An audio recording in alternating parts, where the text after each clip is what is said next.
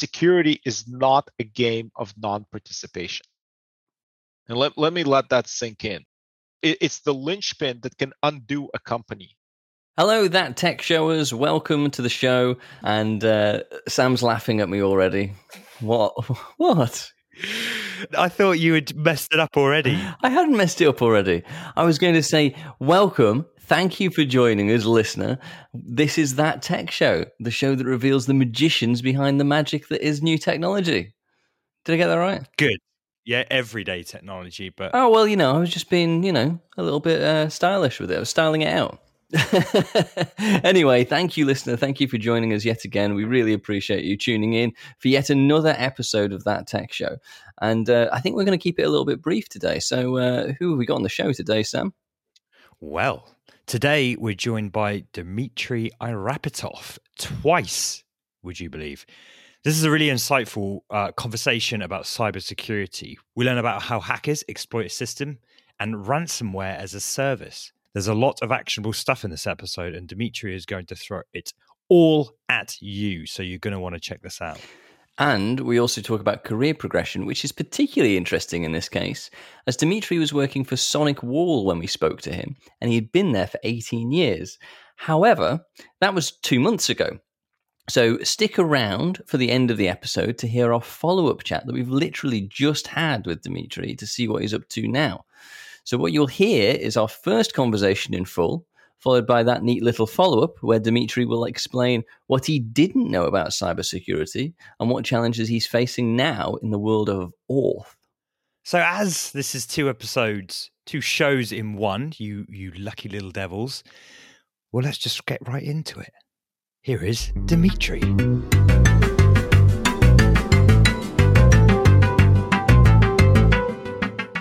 Hey guys, my name is Dmitry Arapetov. I'm the VP of Platform Architecture here at SonicWall. We are a cybersecurity provider based out of Bay Area, California, or sunny California here, even though we do have offices globally in Asia, Europe, Middle East, Latin America.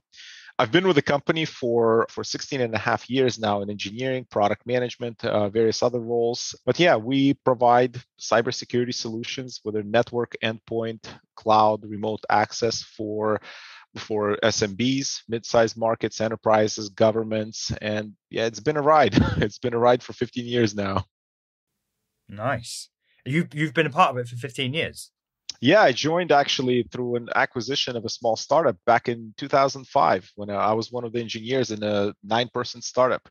Yeah, and we got acquired. It was secure remote access. When people work from home, I think that's a concept that should be familiar to everyone for the past 2 years. You connect to resources. Of course, the world was very different back then. Today we have cloud, SaaS services, people connecting to things directly in the cloud. Back then, all the eggs were in one basket, which was the data center or the corporate network, right? And you needed to connect from various devices to that corporate network. So, I mean, that's technology obviously still exists. It's still used. It's just evolved. And did you have, I'm just spitballing now. So did you have shares in the company, in the startup you were working with?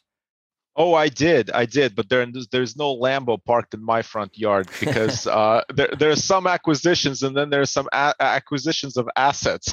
When a 9-person company goes from 20 customers to 40 customers and you buy the $10 pizza and then from 40 you go down to 30 and back down to 20 and everybody asks for the pizza back. Yeah. So yeah, don't worry, my shares were in single-digit dollar value by the end. So. So no Lambo, but a good... No Lambo for me. Only toy little Hot Wheels. Just Hot Wheels. Okay, well, it's the thought that counts, I suppose, isn't it? Aspirational. Yeah. It's funny you mentioned that. I've got a little toy car on my desk. Oh, there you go. I suppose that's aspirational in a way. All I could afford was this. Oh. I hate to point it out, but mine's bigger than yours. I know.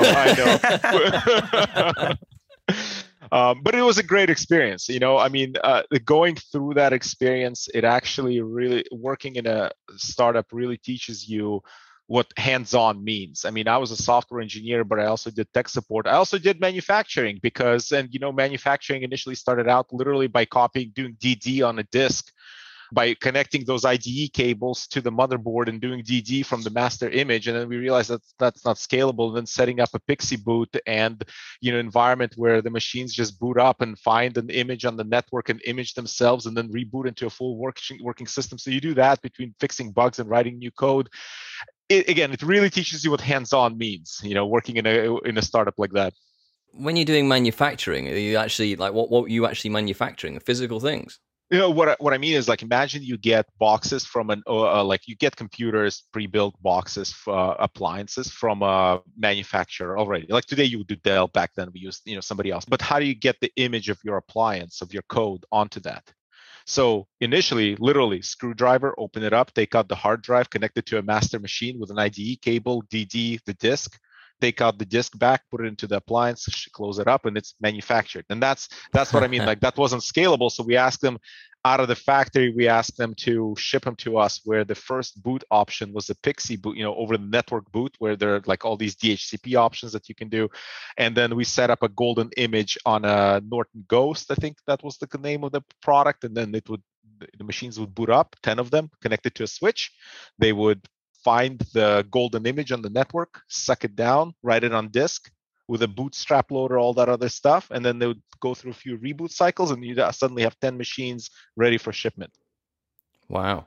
So that's like really deep into like actually getting your product out of the door then. That's exactly what I mean. Like, and again, it's a very valuable experience because I appreciate it. At that time, I resented it, to be honest. But in the retrospect, I appreciate it because, again, it teaches you like from A to Z, like what it takes to like get it done. Get it done is the motto. So at the time, you're thinking, "What? Here's another bloody thing I've got to get done today to get out the door."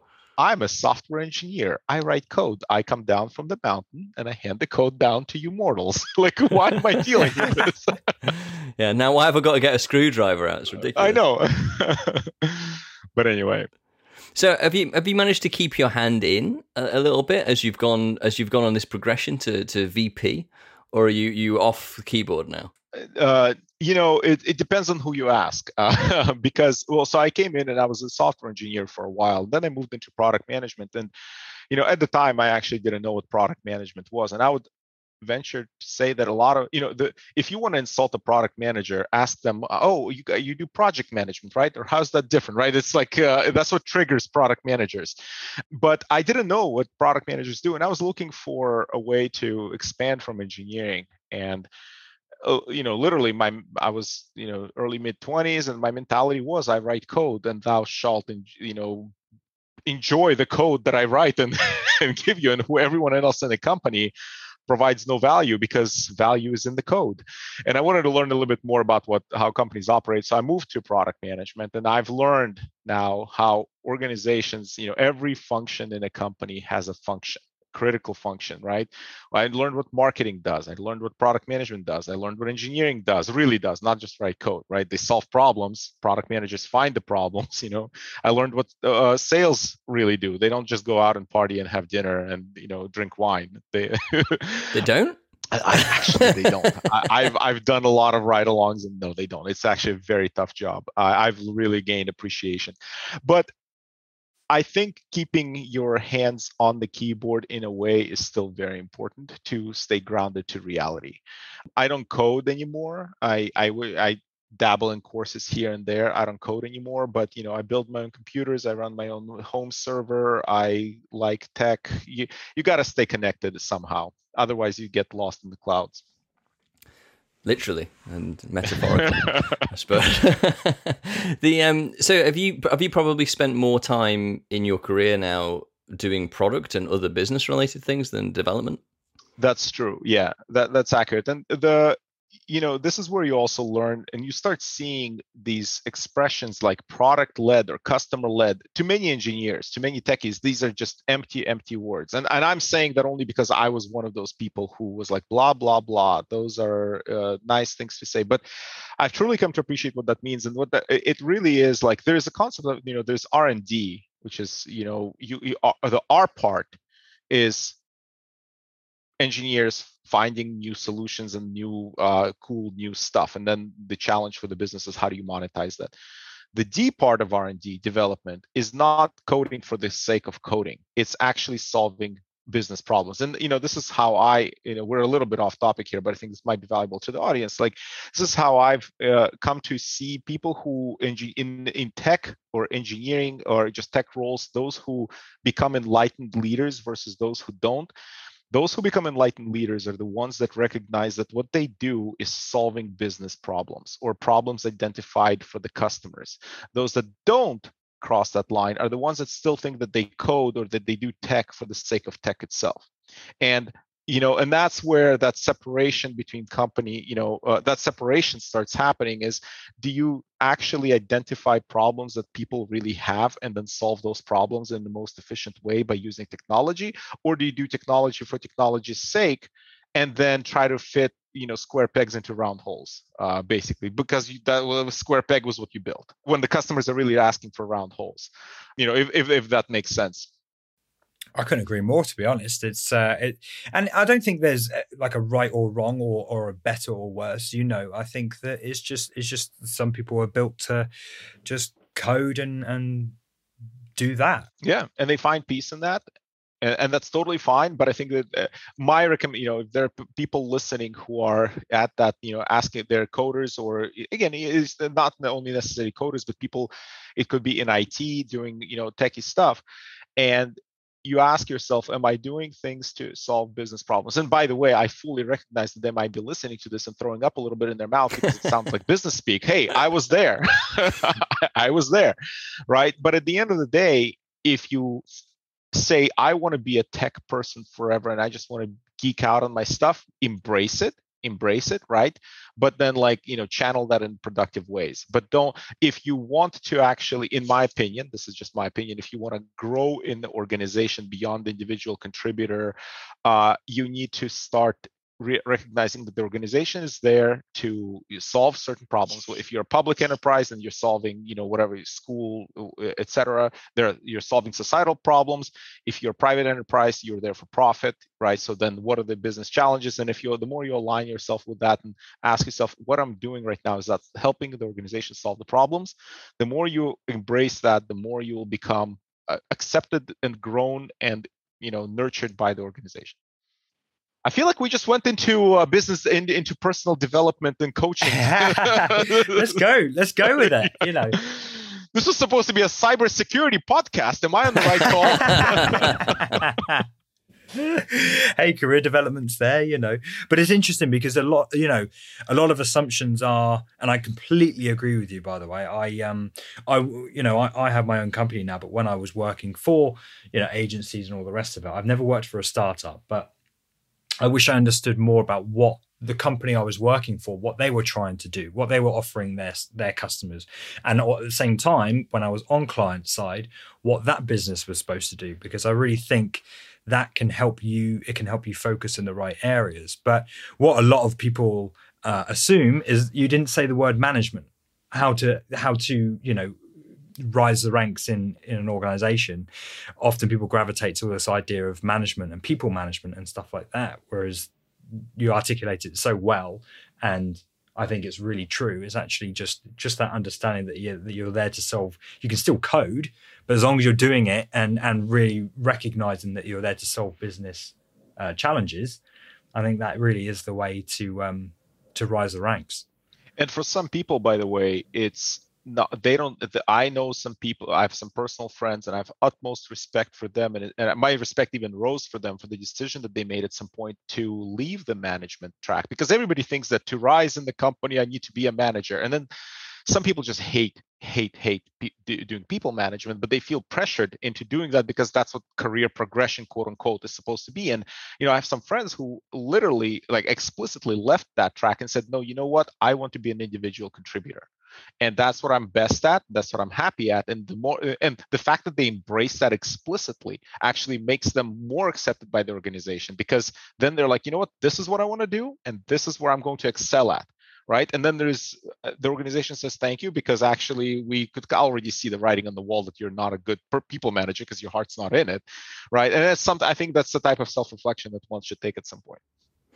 Yeah, I mean, I think that's the route I've taken as well recently, is to be more of an individual contributor and less of a manager of things, but just because it was getting me down a little bit. But I think it's interesting you mentioned, because the that thing as an engineer, when you're in the code and you're coding, your desire is generally to make sure that you're developing the best possible thing.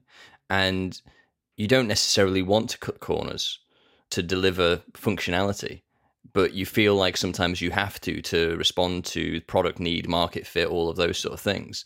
You know, you might want to go, well, this is a problem here, and you're being told you've got to work around it. So it's a different mindset, I think, when you're actually doing the engineering. And from having gone from doing the organizational planning, delivery type thing and product type thing into engineering, I'm seeing it from the other side now as well. And I think it can be a bit of a balancing act. The most salient example that I can give that the more technical, those who are in the trenches or coding might resonate with is, I remember there would be a feature request, add this checkbox, and I'm like, why should I waste my time adding this stupid checkbox and all that stuff when I'm solving hard problems with a capital H, capital P, But it's that checkbox that actually makes the customer's life much easier, because they have to spend 30 minutes a day clicking around and trying to do something because they don't have that checkbox, and they're starting to hate your product. And the engineer in the trenches who's coding doesn't see that value, that like they're causing active pain for the users of the system. Well, it's interesting though, because my response to that is to basically go, that checkbox that you're being asked for, I'm going to write something that means that I don't have to touch the checkbox again, and you can add as many checkboxes as you want in the future. But that's not people want. There's the concept of paradox of choice. The more choices you give, the more cognitive load you incur on your users, and the more they dislike using your product because you're making them think. So anyway, on that topic, let's pivot it back to cybersecurity, shall we? So your SonicWall 2022 cyber threat report has just come out. How do people make sure that they're not cutting corners and targeting the right things as a result of what you've published in that report then? Well, let's begin. The cyber threat report, just so that it's a collection of data that we collect. So again, we're a cybersecurity company. We have stuff on networks, we have stuff on endpoints, we have stuff in email security, in the cloud. We monitor all this against ransomware attacks. And at the end of the year, we put out, what do we see? What trends have we seen? So when you're looking at the threat report, that's what it really means. But I think what's more interesting, at least, the threat report is a conversation piece to deeper topics, right? And you're asking, like, how do you, what's there and what can we extract? I will tell you, and I will tell you this as a vendor that does, representing a vendor that doesn't sell multi-factor authentication. I'll tell you, if you don't have multi-factor authentication turned on, pause this podcast. I'm sorry, guys. Pause this podcast. Go turn on multi-factor authentication. But there are things.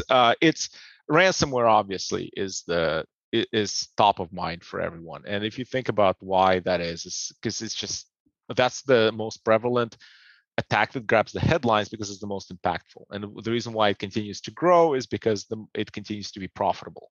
And this primarily it's mostly driven by profit motive, right? And it continues to be highly profitable. And if you think about it, it's actually kind of brilliant. It's a brilliant business plan. You have to give credit to there, because they're going after the most valuable asset, which is data. Like your laptop, your phone, in the grander scheme of things, it's disposable. I mean, I know it'll be an inconvenience to lose your laptop, right? But you can replace it. It'll be an inconvenience. The most valuable thing that you have is the data that you have. And ransomware started out by targeting individuals, like, oh no, your photos are now encrypted. And back in the simple old days, like, please give us half a Bitcoin, which is $300, right, to get your family photos back. And they've grown up since then to running a business. And it's actually interesting to monitor their trend of growth, like where there's like ransomware as a service now. It's like affiliate, effectively, like oh my God. It's like the channel or your franchise. Like, you don't have to write your own ransomware. You can just join my program and you'll get a 80% cut from any ransom and I'll get 20%, right? And they've grown to techniques now, like, over the last 24 months. And this is really scary, actually. over the last 24 months, we started seeing ransomware groups have become really sophisticated in that they monitor for vulnerabilities that are coming out in the industry. And there are vulnerabilities in everything all the time, right? It's just like every time people patch, by the way, PSA number 2, besides multi-factor authentication, patch everything. But they monitor vulnerabilities, and they know that people don't patch, and they immediately get proof of concept, especially for vulnerabilities that have proof of concept available. And they just start scanning the internet. They get inside the network. They exfiltrate the data for double extortion. So double extortion means I'm a ransomware operator. I encrypt your data, but I also have a copy of your data. And now I'm also going to threaten to leak your data. You guys are in Europe. I'm going to trigger, GDPR, or it might be health compliance or school, whatever regulatory regime that the company is operating under. I'm going to threaten to trigger that on top of the pain of you being down. There is a concept of triple extortion, where I'm also going to dig through that confidential data that I stole from you, that I've also encrypted, and I'm going to see what contracts and NDA contracts you have. And I might go to the third parties third parties to our ransomware relationship. I might go to those parties and I'll start extorting them, or maybe building business email compromise type attacks. So it's really, really grown, and this is where now we're talking in hundreds of thousands. I think there's a company called Coveware that does a lot of these ransomware negotiations, and they put out statistics that it's like the average ransom has grown to like $200,000 last year. So it's it's, you have to respect the business model, but it's quite impactful right now. So where are you finding this ransomware as a service then? Is that like readily available on the internet, or do you have to be on the dark web? Connect to the dark web, and I'm sure, I'm not going to give pointers on the, on the podcast. Dimitri ransomware.onion. yeah. But if you look it up, right, if you just search, you can find these ransomware. I suggest not dabbling in it. But I personally, I've never been able to actually find anything nefarious on the dark web because I actually don't know where to look. I don't know how people learn about that. There are some forums where you start, right? And then Telegram channels, subreddits, IRC channels. And then it's one of those things where once you learn, you can join discussions of where else to go, things like that. But presumably you and yours, I suppose, have to be involved in those sort of things and have to know about them to be able to see the threats that are coming, presumably. We do something different. So there are companies that go in and they monitor, and they have people monitoring this. I dabble in it personally. That's just for personal interest. I have the privilege of being a native Russian speaker, so I can. A lot of the stuff is in Russian, so I can read a lot of that stuff. But that's not our main. SonicWall's main business is protecting against those threats. And what we do is, so when we cover, again, we have millions of customers, we have a lot of people using our stuff, and think of it as a kind of a positive reinforcement feedback loop. So Chris, you might be our email security customer, for example, and Samuel, you might be our network security customer. And Chris, you'll click, you got an attachment that happened to be a PDF that leads to ransomware. That lands in our threat research network. We will analyze, and we have machine learning to automate the analysis. Things that are really, really interesting go to the threat researchers that reverse it manually using a variety of reversing tools. And then they write signatures, or they write protections that then go out to all of our products. So Samuel, you might have a firewall, for example, from us, and you never saw that attack that Chris received, but like 2 hours later, you already have protection against it because Chris may have gotten it, right? So and then you might be clicking on a whole bunch of weird links that hit drive-by download websites, or things like that. And we capture that, we get that. And I said the keyword capture, I'll get to that in a second. We see that and we analyze it. And then we automatically put that protection for Chris's email security system or somebody else's endpoint security system. And I do want to take the moment here to also explain, a lot of the listeners know the concept of network security, but I've come across a lot of people who actually don't know what's happened in the firewall world even in the last 15 years. And it's, I think, important to visualize just what happens at gateways, or what happens in these security tools. So firewalls are old. Check Point invented them in 1995 or something like that, right? But think of the traditional ones as like, imagine you're going in a security line in an airport, right? And traditional firewalls, traditional security tools what they'd be primarily concerned with is like you're going to the airport, you have your passport, you have your boarding pass, and you have 30 bags with you. Okay, the packet headers effectively, and and payload, right? You have 30 bags with you, and the only things that the traditional firewalls, for example, would care about is that the name on the boarding pass matches the passport. What's in your 30 bags? Not interested. I'm just basically looking that you're allowed to go in, right? And then we got into things like intrusion prevention, UTM, next generation firewalls, where they said, okay, we're going to also look inside of your bags now. So we're going to not only look at your boarding pass and passport, which is like header inspection and ACLs and access control list, but we're also going to look inside your bags. This is like the full body scanner now. Almost. Hold on. Oh, I'm getting ahead. Yeah. And but we're looking through your bags. So this is the deep packet inspection, right? We're looking inside of the actual payload of the packet. So a traditional firewall, you can click on a link with a virus. It's all totally legit traffic because you initiated, the request, the response, all that stuff works. You can download. A traditional firewall will never stop it because it's all legitimate traffic. A next generation firewall will be like, let's actually look inside of what's that HTTP response, that's zipped, that's base 64 decoded, whatever, right? And it looks through, and you start looking through the bags, and you look for guns, knives in the airport example. And then there's the next layer, which is like, this is where sandboxing things or ATP, came in, where we now are looking through all the bags. ATP? Advanced threat protection. Cool. Like sandbox. So what that does is like we're already looking through all your bags, and we know what knives look like, we know what guns look like. But then I don't have a prop on my desk to show you guys, right? But then I come across a black sphere with a big button on it, big red button on it. I'm like standing in the airport concourse. I'm like, what is this thing, right? And I don't want to push the red button with all the people around, but it's suspicious. So we now take it into a safe room, and we have a robot push the button, and then we watch for a flash of light or biological agents or whatever. And that's the whole concept of sandboxing or ATP, right? Where there's traffic that's flowing in there, some files that we know that are bad, because when we can just block them and cut them off right away. But there's some stuff that's like, I have no idea what this is, but it's suspicious. So we're going to put it into a safe environment, into a sandbox. We're going to execute it, and we're going to see what it does.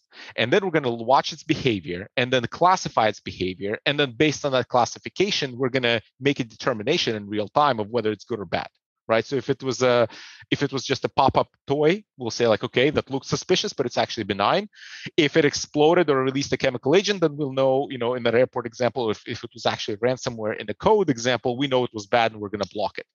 That's something that came on the scene like, about 7 years ago broadly. And then there's an additional layer of like, okay, well, most traffic is now SSL encrypted, right? Everything is encrypted on it. So like, how do you analyze that? So now you also have to SSL decrypt and look inside of SSL decrypted traffic. So this is where what happened basically over the last 15 years in the firewalling space. And then in that ATP sandboxing angle, and this is just a broad, like I'm doing a broad like this is like security 101 on the malware. If I'm Dimitri, the malware operator, I'm running a business today. And that's just the way it is today. Like ransom operators, like, there's probably a Dimitri somewhere that's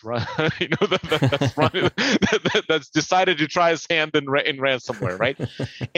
But the point is, like, I know that if I launch my campaign and my sample gets caught on day one, I know that the cybersecurity industry shares the samples, and my campaign and all the cybersecurity tools will be able to detect my ransomware and just not kill it right away, right? So my campaign will be dead. I won't make any money.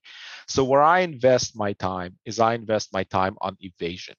And I try to be evasive. I try to detect, am I in that sandbox environment? Maybe I obfuscate my code. Maybe I pack it. Maybe I encrypt it more. Or if I detect a debugger looking at me, right? I stop doing anything bad so I don't get detected by these systems. So evasion has kind of become the name of the game there.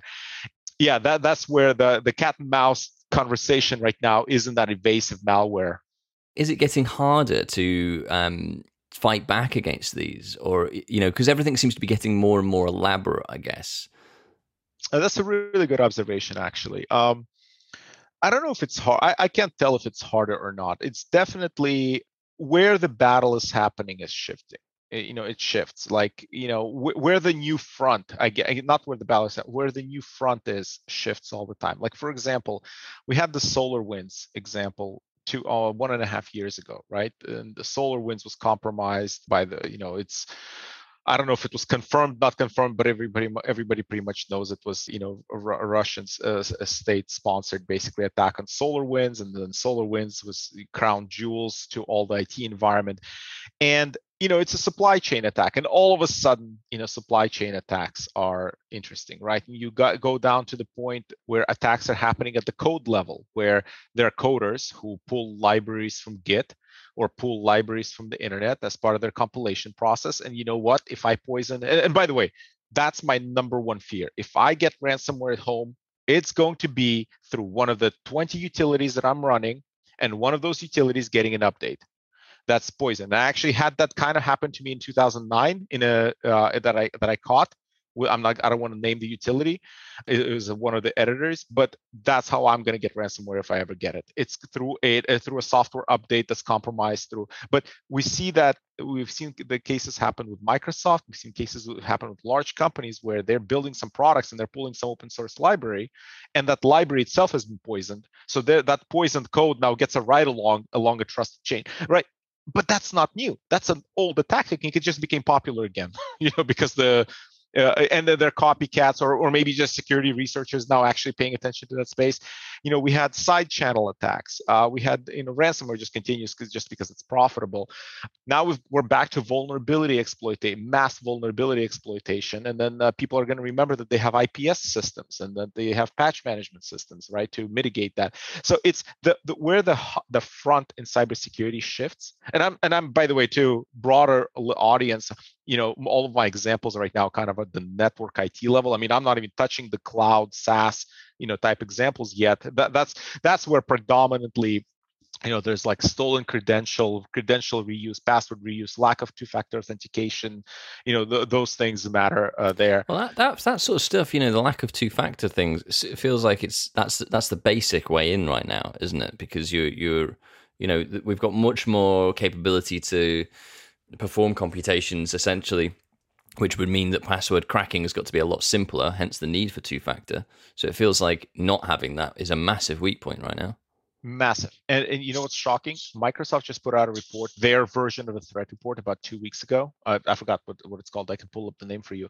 And they stated that I think like only 27% of their Azure Active Directory users have multi-factor authentication enabled. That's criminal to me. Like, any organization that's doing that, like I would put the IT manager in that organization on a performance improvement plan, basically. I mean, not enabling that is already in the product itself is criminal, in my opinion. Has it already happened? But didn't Gmail threaten to just turn on two-factor for everyone as a default? Wasn't that a threat? I remember seeing a headline. Yeah, I mean, that's where consumer. I mean, I can imagine, some people not know. I mean, I think all consumers should have two-factor. I have two-factor authentication enabled in my Gmail because you know what? You steal my Gmail, you steal my life. Effective. You can reset every password and all my banking and all that stuff. You steal my Gmail, you steal my life. So I have it locked down, which actually is a single point of failure at this point in my digital world, right? But they probably pulled back because a lot of people would not know how to do it yet. But at the IT corporate level, Azure Active Directory, unacceptable. And you're absolutely right, Chris. Like, having two-factor authentication would thwart a lot of those attacks. You have all of those data leaks. At this point, I assume that majority of my easy-to-create passwords are already out there. I assume all your listeners know about a website called Have I Been Pwned? Oh, yes, we have. We had an episode on that, I think, didn't we, Sam? You couldn't say it, Chris. I couldn't say it. I didn't know what it was supposed to be, but I don't know how to pronounce it. The etymology of that is from computer games. That's what I said to him. Yeah. It was like phone. Somebody misspelled it, but anyway. But yeah, like you type it in. Like just any password that I created prior to me starting to use a password manager, I just assume is out there already. Right? Either already cracked or not cracked, and people reuse the same passwords, and that's the way in. And this is where you get the RDP passwords, credential stuffing attacks. I mean, it's bad. But even forget the consumer side, even on the IT corporate side, right? If Chris, I successfully infiltrate your computer. I get a virus installed in your computer and I see that you're logging into some organization. I steal your credentials. What's going to stop me, Dimitri, the attacker, from getting into your organization with those credentials is two-factor authentication. And especially for companies that use SaaS, in a cloud native company, your username and password is effectively the firewall. If I have your username and password and you don't have two-factor authentication, I don't need to break anything else. I can just start logging into whatever you use, Salesforce, Zendesk, whatever it is, whatever cloud services you use. I'm in. And it's only two-factor authentication and maybe adaptive authorization and some other things that can prevent that happening. You're starting to get alerts in the middle of the night that you're logging in and you know that something's up. Do you have a particular sort of preference for the type of two-factor auth? Because the Google Authenticator app seems to be everything that I'm using at the moment is on the Google Authenticator app, rather than like the text messages and things. Yeah, don't use text messages. Those are highly insecure with the SIM swapping attacks. I'm not an expert on MFA apps. I mean, I use Google Authenticator and Microsoft Authenticator, but I think that just might be a matter of choice of my IT department, right? That has no reflection whatsoever on technical capabilities of the product. That's just what I use. But it's how it's advanced, isn't it, from having like those RSA keys that we used to get years ago. You can still get, like, Google have that key. I was tempted to get it, actually. They have like a USB-C kind of key. YubiKey. Yeah, right here. Yeah. You got one? I've got 4. Yeah. Those are the hardware tokens, and that's even harder. So like even SMS attacks, they are susceptible to. SMS is actually, please don't use SMS. It's because you can search for SIM swapping attacks, and it's something where, and again, as soon as it becomes profitable, it'll be like copycats and more cyber gangs will go into that space. But use that. And now the thing is, let me just stop pontificating and come back a little bit to reality, right? There's some tools that have MFA built. A lot of people might be listening and saying like, okay, I'll do it. And then they go look for the checkbox, and some things will have MFA built in. Use it, please. You must. There's some things like legacy systems or just whatever other systems that don't have it built in. And that's where you'll also hear the term in the cybersecurity industry called zero trust networking. I want to be crystal clear. It's not a product. It's a methodology. Anybody who tries to tell it to you that they're selling to you a zero trust product is BSing. It's a way of life, not a way of, it's like healthy living, right? Like I can't sell you healthy living. It's something that you do. But there are tools, and this is where those secure remote access tools that I used to work in my previous life, but you can start adapting those tools to provide MFA or zero trust networking principles even inside an organization. The idea is you trust nothing, right? Like just because I'm sitting next to a computer and on the same network doesn't mean I should have access to it. I first have to authenticate to it and see whether or not I actually have rights to it. And am I accessing it from a solid device that's corporate that has AV and is patched, or am I connecting from a Windows 7 shared public terminal in an internet cafe, somewhere? But you can wrap all that around. You can wrap your critical infrastructure inside the organization. You can start segmenting and deploying the zero trust networking principles, even inside with other tools. You don't have to like throw everything out that you have. You can wrap around. You can provide MFA wrappers. How do you go about providing that sort of a wrapper? Let me give a very, very concrete example. So like I'll give you one from even like my past life, where even there were still customers that had mainframes, AS400s, and they're like, well, we just have Telnet. We don't have SSH on it, right? You put one of those secure mobile access, secure SSL VPN devices in front. The only way to authenticate, the only way to get to that legacy application or that mainframe or whatever it is to first authenticate with this modern device. And this modern device will do all of the adaptive authorization, multi-factor authentication, and then not only will it won't give you network level access. It'll give you pinpoint. You can give people pinpoint access just to this particular protocol. Let's say it's SSH or RDP, right? Just for this particular session. So if you have malware on your computer that starts scanning all new networks as soon as they come up and scanning for vulnerabilities, it won't even see that there's a new network accessible because there's, it's only one application over one port. It's kind of per app VPN accessible. And then when you're done with your session, it's all torn down and you don't have access to it again. And by the way, next time you access it, let's say that your boss revoked some permissions, from you for some reason, right? You're in a different department. You shouldn't access it anymore. You try to access it, you'll be denied, right? And versus on a traditional kind of network where everything is accessible, you can still keep logging in because your credentials authenticate with your Active Directory or your LDAP. So anyway, that's just one of the concrete examples. Because it's a hard problem that people have. You mentioned with the Azure stuff, I can almost guarantee that the reason why you'd probably have 20% of people actually using encryption is because they have legacy stuff that they've just stuck in the cloud and they don't have that wrapper. So it feels like that would be an obvious reason why they haven't got that. And a lot of the SSL VPN, what used to be SSL VPN products, effectively, whatever they're branded today, like our branding is Secure Mobile Access. But the point is, a lot of these tools are now used also for internal. You will see there's a entire new category now emerging, led by Gartner. Gartner is the one that coined the term SASE. And I'm not trying to be sassy here, but it's Secure Access Service Edge. And if you think about it, it's the same principle, but taken to the cloud, where people don't want to deploy appliances or VMs or anything else anymore. They just want to create it as a cloud service.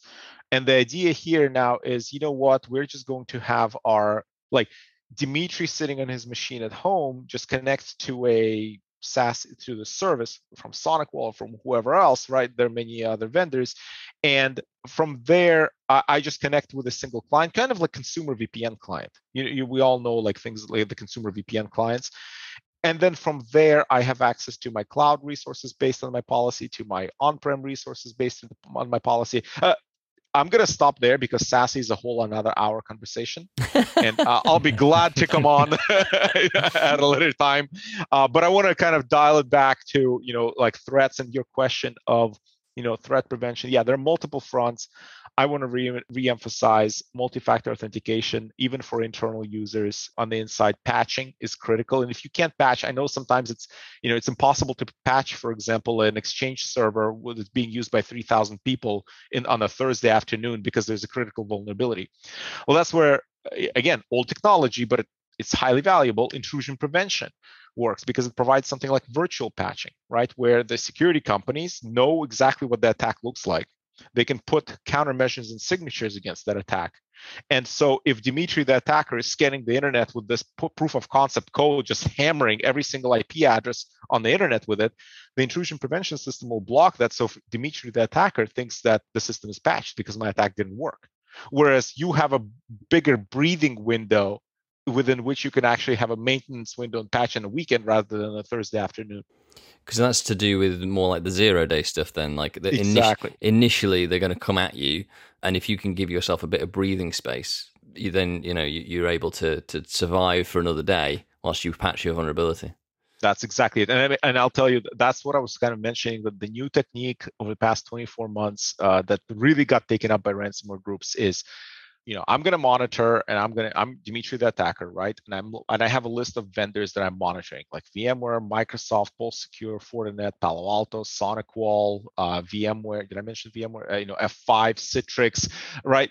I have a list of vendors that are kind of infrastructure, that are infrastructure. And as soon as I see a vulnerability, especially if I see a CVE with a score of higher than 9, between 9 and 10, again, quick CVE 101. CVE is Common Vulnerability Exchange or something, whatever the acronym, but it's a universal marker for vulnerabilities that's used worldwide to identify vulnerabilities. They have a score from 0 to 10.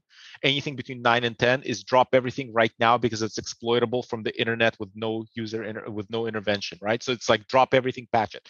So I, Dimitri the attacker, I'm monitoring the CVE list. And as soon as I see a CVE again being dropped against I'll pick on VMware, just not randomly picking out the name here, right?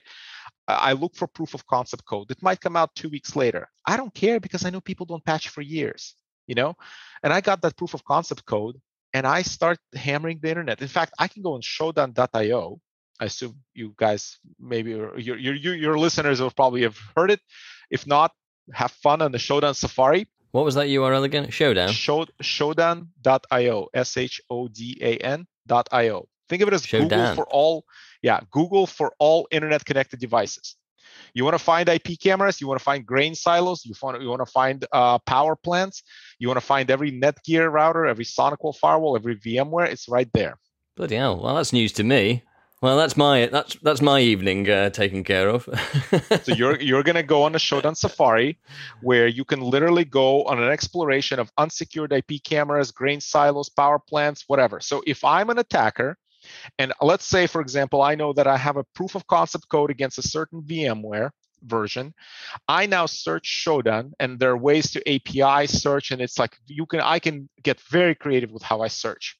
And I find every instance, every IP address of of a VMware Horizon or whatever is exposed, or of Pulse Secure, or SonicWall, Palo Alto, Fortinet, whatever, Netgear, and I take that list, dump it into my scripts, and I start hammering the proof of concept against those IP addresses. And I see what comes up. And then when I'm in, I start pivoting, establishing persistence, exfiltrating data, installing my ransomware, and we're off to the races. Effectively, the techniques that they use today are what would have been considered nation state 7 or 8 years ago.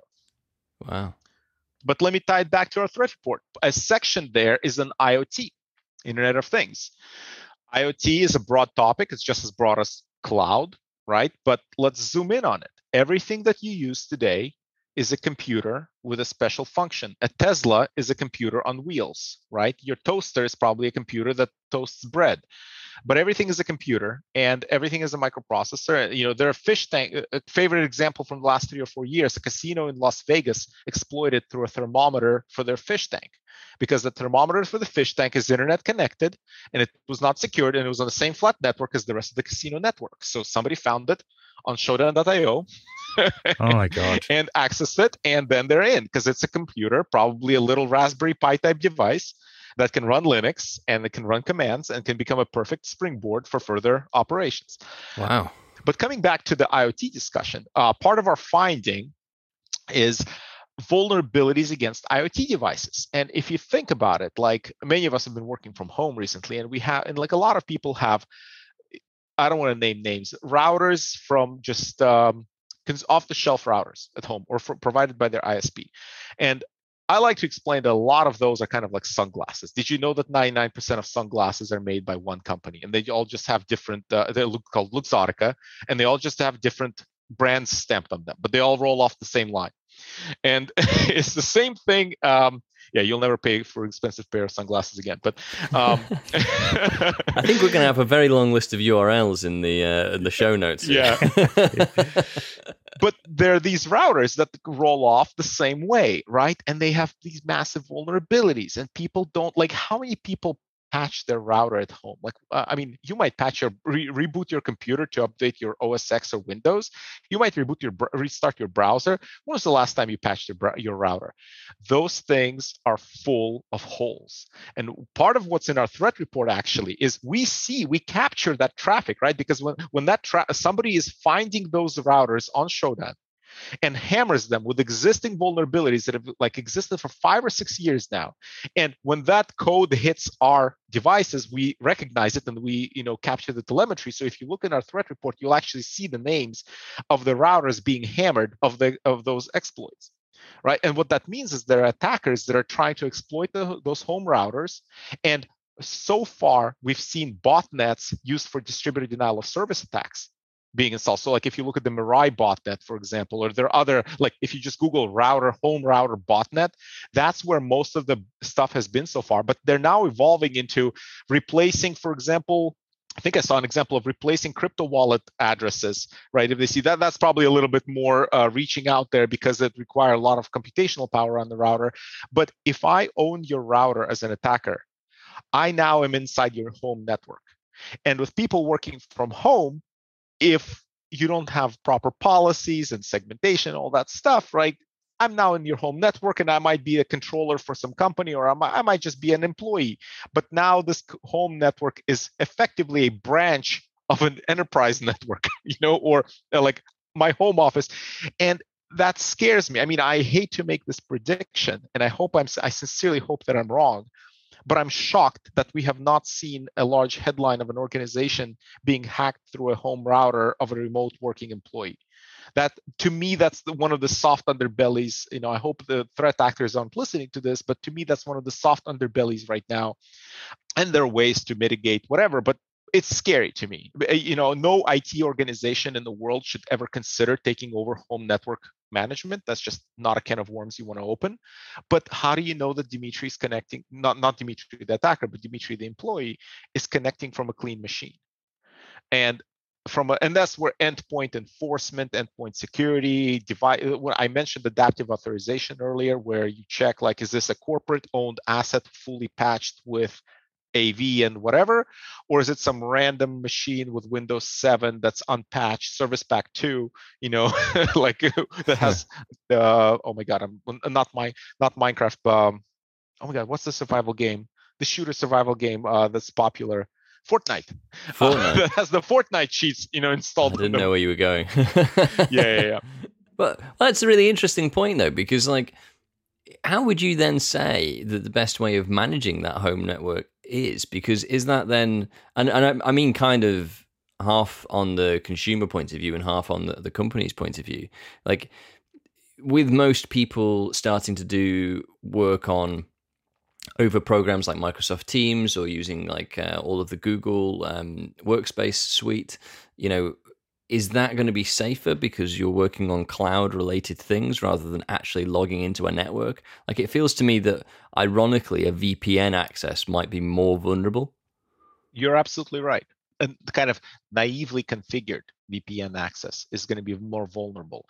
There are ways to do it, and it's all a gradient. I'm not going to tell you that there's a silver bullet. It's just a gradient of risk and gradient of.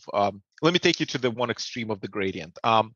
In the beginning of the pandemic, I was talking to one of our technology partners. We're a channel-based company, right? So we don't sell directly. We sell through value-added resellers or MSSPs, things like that. And I was talking to one of them in Germany, and he was working with an insurance company that overnight had to send 3,000 people to work from home.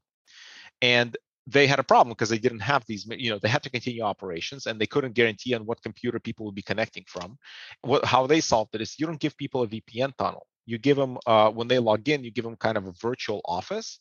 And all it is just, remember those pinprick application access that I gave you, but it even goes further where you're not using the native RDP client on your machine.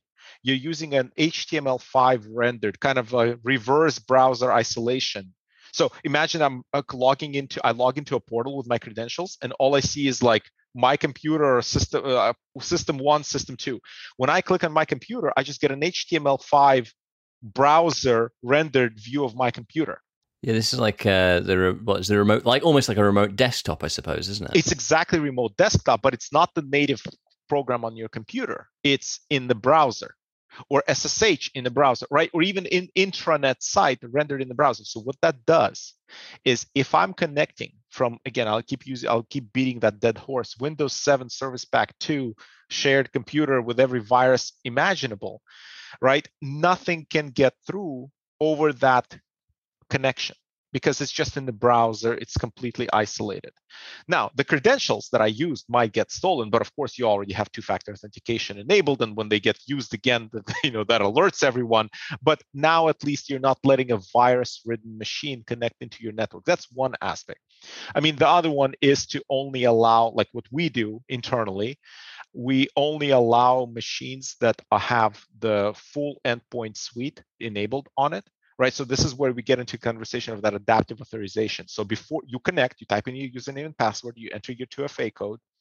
Now, you're not granted a connection until we do a health check on your machine. Is this a device with, again, up-to-date AV, up-to-date patches? Is it running any unauthorized applications? I don't know. You might have like, I don't know, BitTorrent client, or make up something that you don't like, right? Like, we can check. And we actually do check, do you have any of that on the machine? And if you do, you can either be denied, or you can be put kind of into the quarantine zone. So you have minimal access, but you don't have access to the really secure stuff. So that way, if I grab my I don't know, my kid's laptop or my spouse's laptop, right, and try to connect, I actually can't connect because that's not an authorized device. Or maybe I can, if I do connect, I just, I can only access like 2 systems to file a ticket for something or to ask for help, but I don't actually have internal access. So it's all about providing a gradient on your risk scale effectively. But coming back to that IoT at home, how do you deal at home? I just, in PSA number 3, just patch your home routers and make sure they're up to date. I mean, they do provide updates. Make sure everything is patched. I guess that was PSA number 2, wasn't it? Well, we'll have to go back through the episode and list them out in the show notes. Plenty of public service announcements, though, definitely. I don't mean to scare everybody. Like, this is not meant to like leave you all. All of the conversations we ever have around security are scary, and that generally leads to a change in behaviour. And I think throughout these series, at least Sam and I, I'm sure for the listener at home, we're getting progressively more secure as we start adopting different things. I'll tell you, security. It's kind of like that joke of 2 guys are in the woods and they run into a bear, and one of them starts tying his shoelaces. Another one is like, "What are you doing?" He's like, "I just have to outrun you." In a way, if United States, Israel, UK, Russia, North Korea, Iran, or China want to hack you, they're going to hack you. Just accept it, okay? They will get in. There's actually a matrix of attackers. They're like sophisticated, unsophisticated, financially motivated, destruction oriented, and then like I forgot. You want to get rid of the ones that are financially motivated, unsophisticated. Then you want to get rid of the financially motivated, sophisticated. Then the nation state, sophisticated, targeted, though, just you're going to get nailed. Yeah. I mean, I know there's probably somebody from NHS or something listening to this. No, there's a way to help and mitigate this splash damage or attack, and that's where zero trust networking principles help. But for majority of people, just make sure you're not the low hanging fruit, right? That low effort person who just decided to dabble in ransomware or vulnerability scans or whatever, and is running scripts that they don't even understand. Their names are script kiddies. Make sure you don't get ensnared by those, right? If there's a vulnerability that came out 3 months ago and there's a patch available, and now everybody and their mother has access to the proof of concept code and they can just hit up every IP address with it, don't get ensnared in that. That's the stuff that's frustrating to see. Yeah, Sam and I actually worked for a company that had a very similar sort of really juvenile attack. Do you remember, Sam? Oh yeah. It was like a 15 or 14-year-old, wasn't it? They can be pretty sophisticated because they go deep on the topic and they geek out on the topic. Don't dismiss those 15-year-olds. Nothing less to do with their time. But yeah, that was interesting. I think it's on the topic of the ransomware, I guess. But I was just a couple of comments. I think the thing you were talking about how to get access, remotely as an employee from home. That whole rendered remote desktop view scares me a little bit, because I remember having to try and use it years and years ago when you'd have a lag on a key press, and that was, for some reason, someone thought that was a good idea to have that as the development environment, because obviously they wanted to segregate it from the office environment. So the office people end up being first-class citizens, and the developers, the ones that are reliant on building the products for the company, they get the worst computers, which is always the way, I think. But it scares me a little bit that it could be, how many barriers do you end up having to put in the way? And, if you have an overzealous security manager in a business, do they end up almost stopping the work from happening? Because that sort of goes right back to what we were talking about at the top of the call in terms of, where do you prioritize? You are 100% right. And that loop back to what we started with, exactly. Access is more important than security for the business, right? If security gets in the way of access and productivity, security will be circumvented. And that's the existential challenge, for all security vendors. Kind of, the most secure machine is the one that's powered off. You're absolutely right in that concern, and that's an extreme scenario, right? That RDP session, right, that I gave you, that was there initially. They issued laptops and they use a native agent with PRAP VPN, and you can do things like that. But you're absolutely right. There is no right answer, I think, for that. I wish I could give an easy answer for this, but that's something that every IT security administrator will have to kind of dabble with and see where their what's their risk tolerance and what's their pain tolerance, right? But if your users hate you, they will revolt, or they will circumvent, or you will be out of a job soon. Yeah, and I think the circumvent is a really interesting point, because people will find a way around it, even within their own organization. Absolutely. That's the whole concept of shadow IT. right? It was a big term 6-7 years ago, shadow IT. That's the consumerization of IT. How did iPhones displace the BlackBerry in the corporate environment? Convenience. And that was the whole consumerization of IT. All of a sudden, you have these consumer devices coming into the environment that are easier, more pleasant to use, nicer to use. It starts with the executives, and then it rolls downhill. And then before you know it, the whole organization uses it. And the IT departments, I remember those discussions very clearly in 2012, 2013, when that tipping point was being crossed. You absolutely have to be cognizant of, again, ease of use, and not putting up barriers that people will circumvent, because they will circumvent. People are smart. They all like to use nice things that are easy, pleasant, and they'll put up with some pain, but not too much. So one thing that is in your report, I believe, but we haven't touched on yet, is cryptojacking. What is cryptojacking? So, how far do we want to pull this thread? Let's start at the top. Let's start at the top. So cryptocurrency, right? Mining cryptocurrency is now a commercial endeavor. Okay. And you could mine cryptocurrency 10 years ago on your CPU. I mean, obviously, if you did it back then, it wasn't profitable at all back then, but with appreciation of cryptocurrencies over time, it would have been wildly profitable. Today, even to mine cryptocurrency on a small scale, you have to have one of the high-end GPUs to run, and then your electricity has to be cheap enough, and there's a tipping point. It's a function of how expensive, like what's the value of cryptocurrency versus your electricity expenditure. But even to come close to that math, you have to have either ASICs or high-end GPUs right now, graphics processor units with gaming cards. So one of the attacks, again, it's very clever. Attackers follow the money. So what if I could, instead of using my own electricity, and instead of installing viruses that steal people's banking information that I then have to use, and then I might get caught and I might get arrested and all that stuff, and that's hard. What if I could install instead a piece of software that on every victim's machine that mined cryptocurrency, but into my account? Now, individually, each machine is going to contribute like 0.000000001 of a Bitcoin per day, which I would never do on my own computer. But if I have 100,000 victims, or if I have 200,000 victims, then hey, it's not my electricity. If I get half a Bitcoin a day through that, that's money. Why not? And effectively, and like most people won't even notice, because it's a kind of could be considered a victimless crime. Like, would you notice that your computer is running at 30% higher? You guys would probably notice. Somebody else might just think that, well, that's what computers are. They're always like slow. That Windows update last time, that's what made it slow. So in a way, again, it could be considered a victimless crime. Of course, it's not. It's theft of, at the end of the day, it's theft of resources. But we've seen it, and it comes and goes with prices of cryptocurrency. And because when Bitcoin is $60,000, if I can somehow have 100,000 people mining half a Bitcoin for me per day, I'm making $30,000 a day. When cryptocurrency falls in price, now I'm doing my math. Like, is it worth, what's the risk reward? Like, am I okay with $5,000 or $10,000 a month? Or maybe I can sell access to these machines and make 15,000. It's a business. That's one thing I want to instill into your listeners.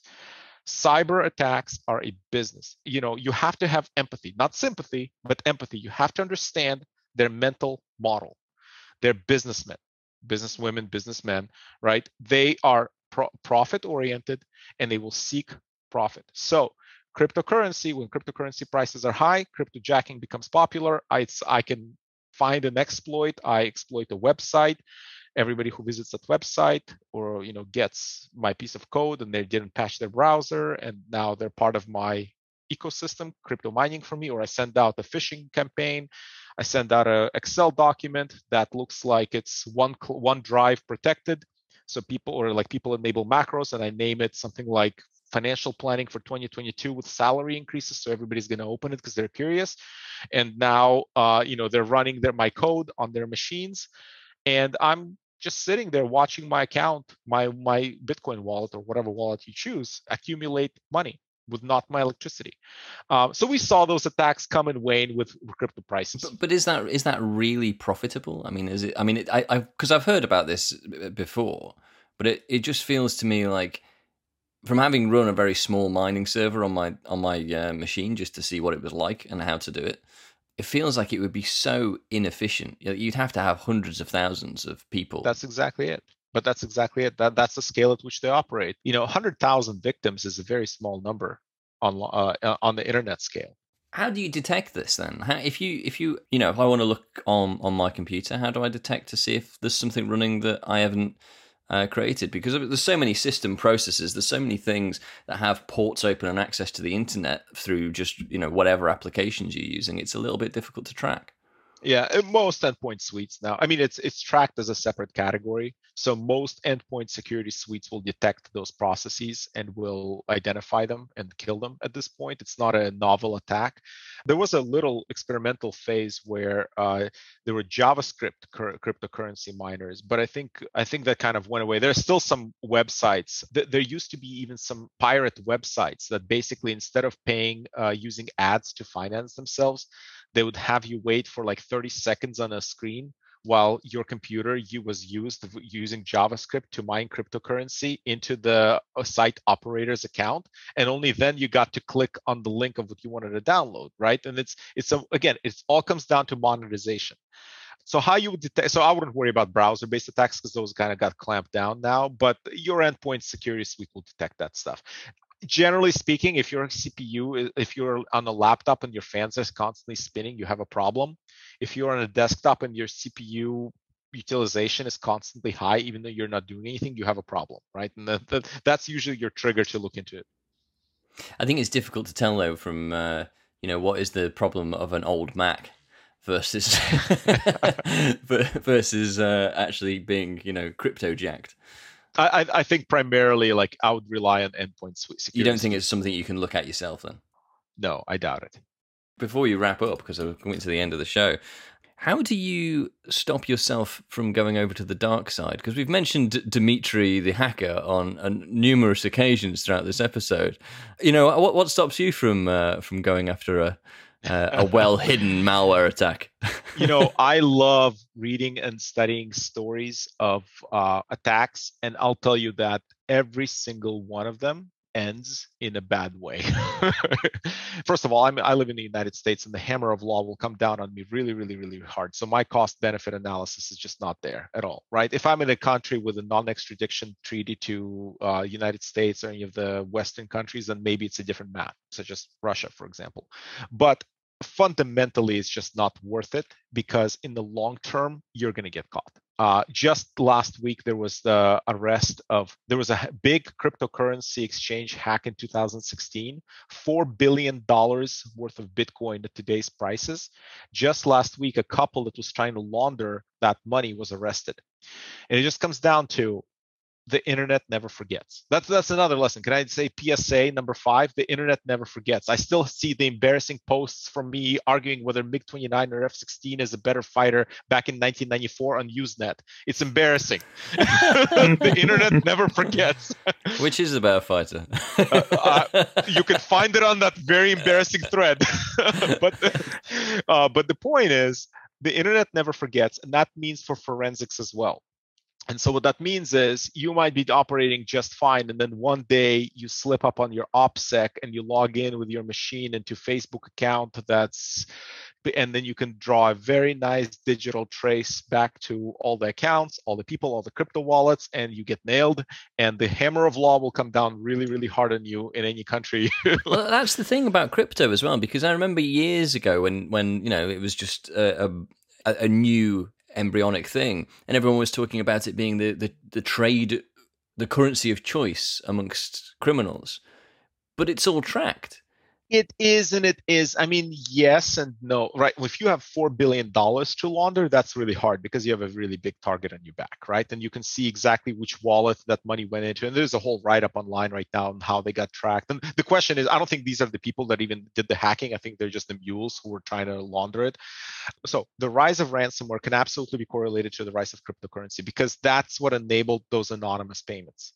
Now, the law enforcement is catching up to that, right? Like the wild west was 2013 to 2017 and 16, right? And even to this day, there are hacks from like the really big ones that caught attention, like this one from 16 that again can be digitally traced back because the internet doesn't forget.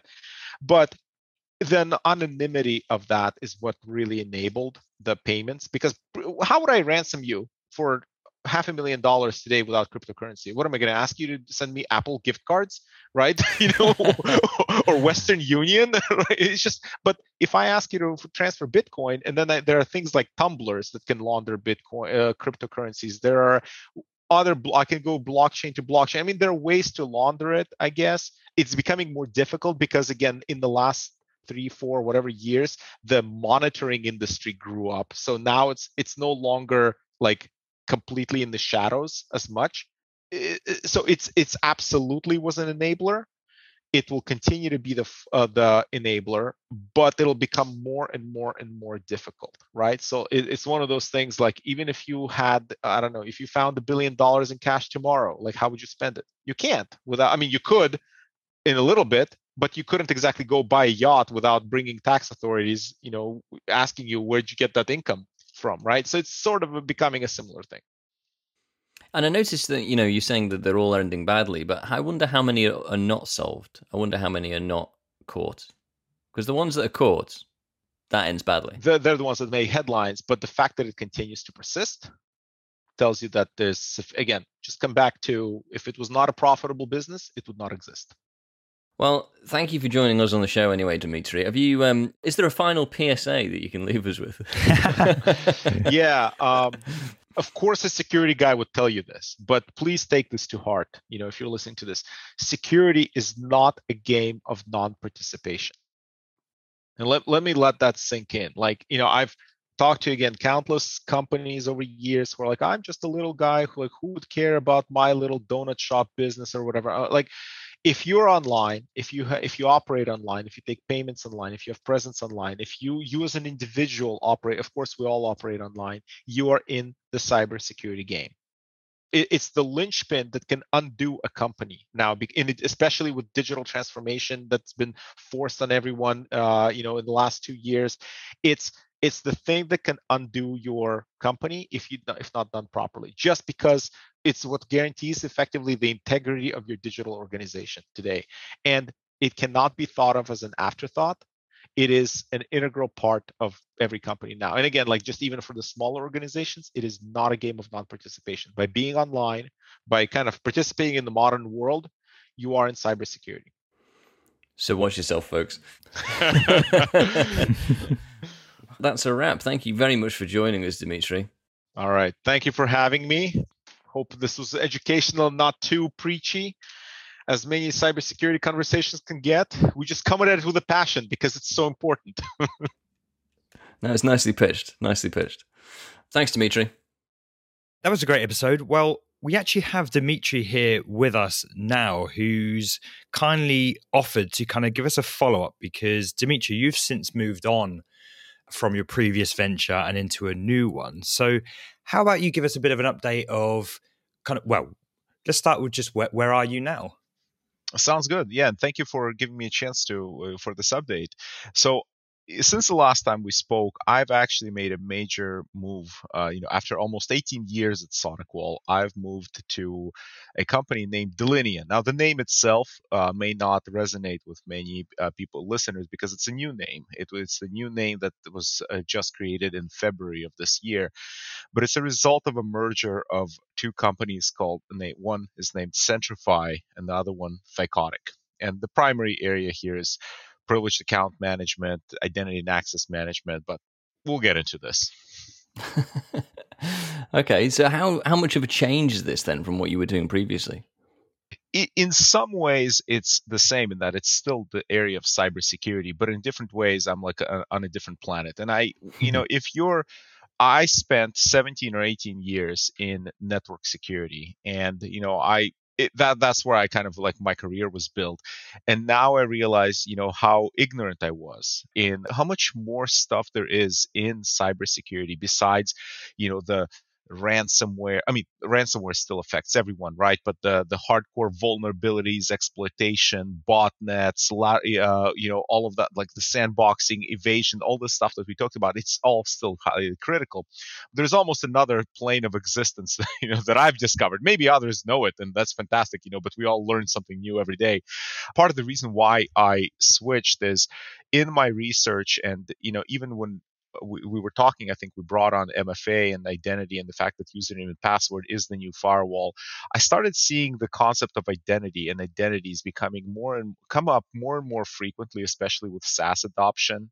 And really, your identity is what entitles you to everything. So I wanted to, check out this space. It's something that I was vaguely familiar with before, and I had an opportunity. I moved on, and wow, I've learned a lot already just in the last 2 months.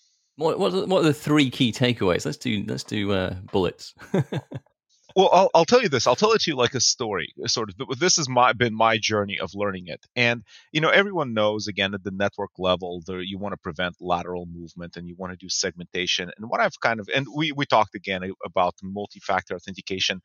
What I've learned is basically how much more there is to locking down identity or eliminating sort of the fertile ground on which many of the hackers can operate. And I'll take you through an analogy. Right, like for example, how do you manage right now the credentials for your critical? So imagine your Active Directory server or your domain controller, right? How do you manage those credentials? Well, you probably have them. Hopefully, you have them stored in some sort of a vault, like 1Password, or and there are commercial vaults. Like for example, we have a vault named Secret Server. But the idea is you vault away a password, right? So that you're not just keeping it in an Excel spreadsheet, especially if you're sharing it with several other people. Imagine a team of 10 people having to access firewalls, domain controllers, Active Directory, cloud, cloud Azure, AWS, all with shared accounts, right? So the first step is vaulting it away, and that's in an analogy of a hotel. You might have keys to the cards that open up every single door, and they're just like in somebody's drawer, right? And whoever needs it can take it. Now you put them into a safe. But here's where my mind was truly blown. What if you completely got rid of what are called standing privileges? So imagine Active Directory or 1,000 Linux servers that you have in your either cloud instance or on-prem, right? What if there was a way for you to log in with your normal credentials and get just the right level of access to be able to do what you need to do? Let's say you need to log in to change the network. So instead of, even if you have a vault, even when you get the password from a vault, you're still kind of coming in as God, right? You're coming in as root. Why? And plus, if you mess something up, right, first of all, you have full access to that system. You can mess things up. Why do you need that? Why do 15 people in your IT department need that? We in this space, we talk about it as the break glass approach. You break the glass, you get the God access, the root access, your full admin access, and you go do something. Plus, there is now no direct accountability, like who logged in. It's a shared credential. It's a shared God credential. Whereas now, and this is on the server side, right? What you can do is Dimitri, with his Dimitri domain credentials, can log into any server, Linux server. And yes, that means that Linux is part of Active Directory infrastructure and all that stuff now. I log in with my credentials and I'm just given access to what I can do, like change the network. And this is the part that blew my mind. Imagine multi-factor authentication on the sudo command, right? So like when you can basically say Dimitri, when he logs in with his own credentials, he's allowed to run these 20 types of commands because he's a network admin. He can change the network, and if he tries to do something else, it might be within or if he's in a risky, like he's doing the impossible travel, all of a sudden he's doing it from China, right? We can force multi-factor authentication even at the command level. Right? Imagine an MFA prompt coming up in Linux in the terminal, right, with your credentials, and you can use, right, and then how are you doing that though? I mean, is that kernel programming, or is it? I mean, what's the idea? That's part of. There are agents that you install agents on every single Linux and Windows server, right? And then the access. And by the way, you remove admin rights, you admin users, any local users. You remove all of that from every system. Effectively, there is no local root, right? Or there is no local admin.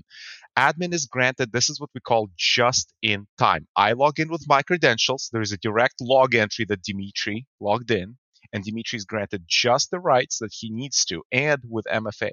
But that's just one aspect, right?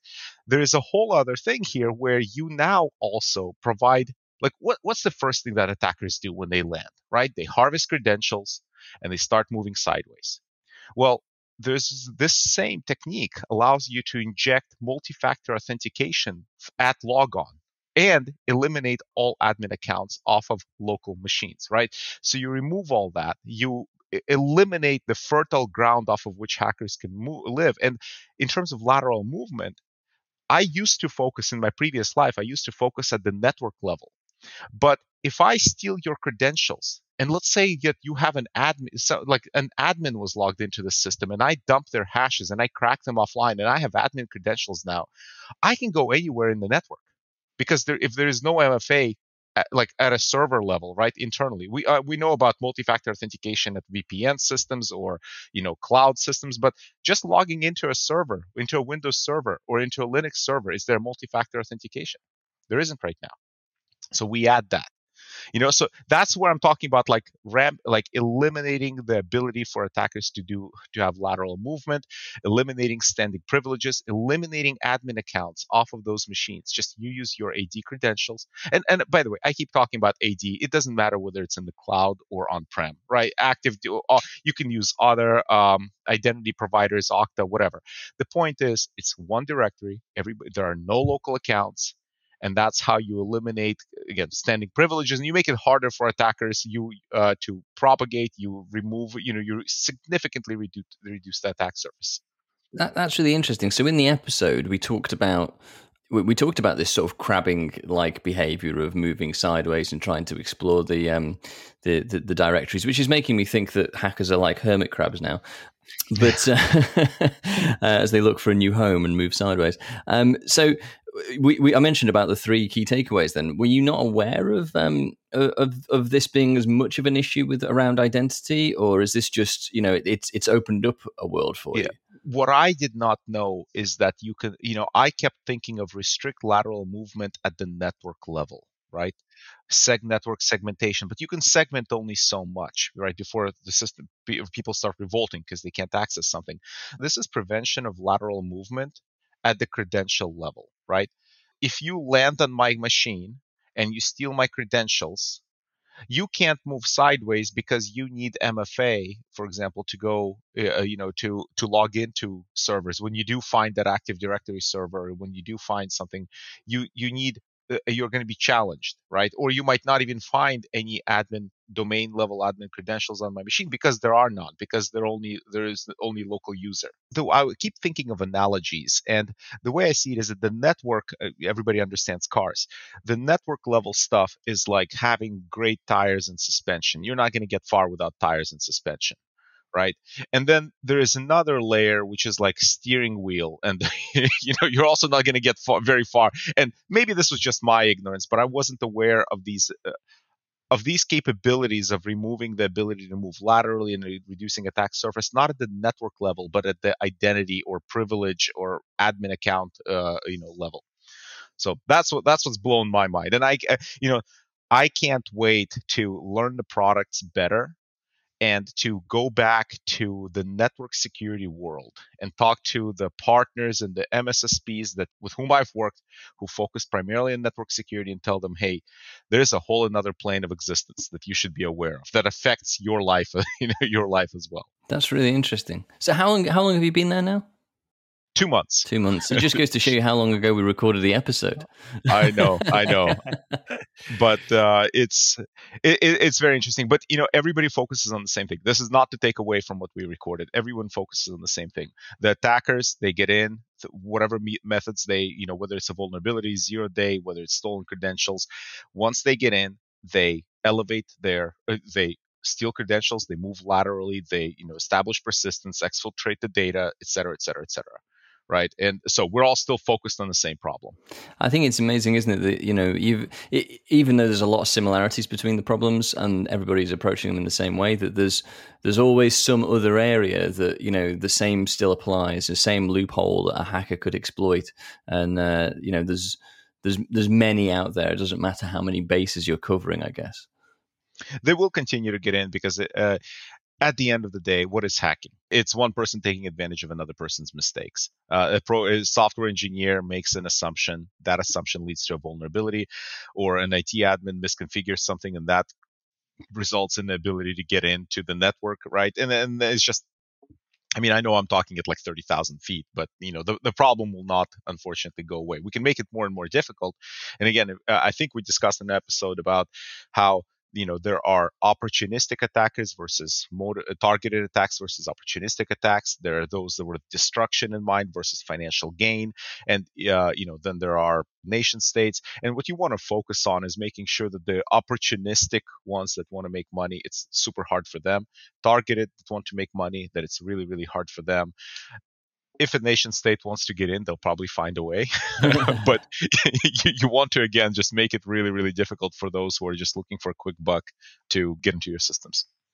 All right. Well, I think that's a good point to end on. So again, thank you for joining us for this this catch up again, Dimitri. It's been very brief, but it's been great to have you back and see you 2 months after the fact. It was a big switch. You can imagine spending 18 years in one place and then switching over. But I really appreciate you guys, having me back and allowing me to give this update. Great stuff. Well, thanks very much. All right. Thank you.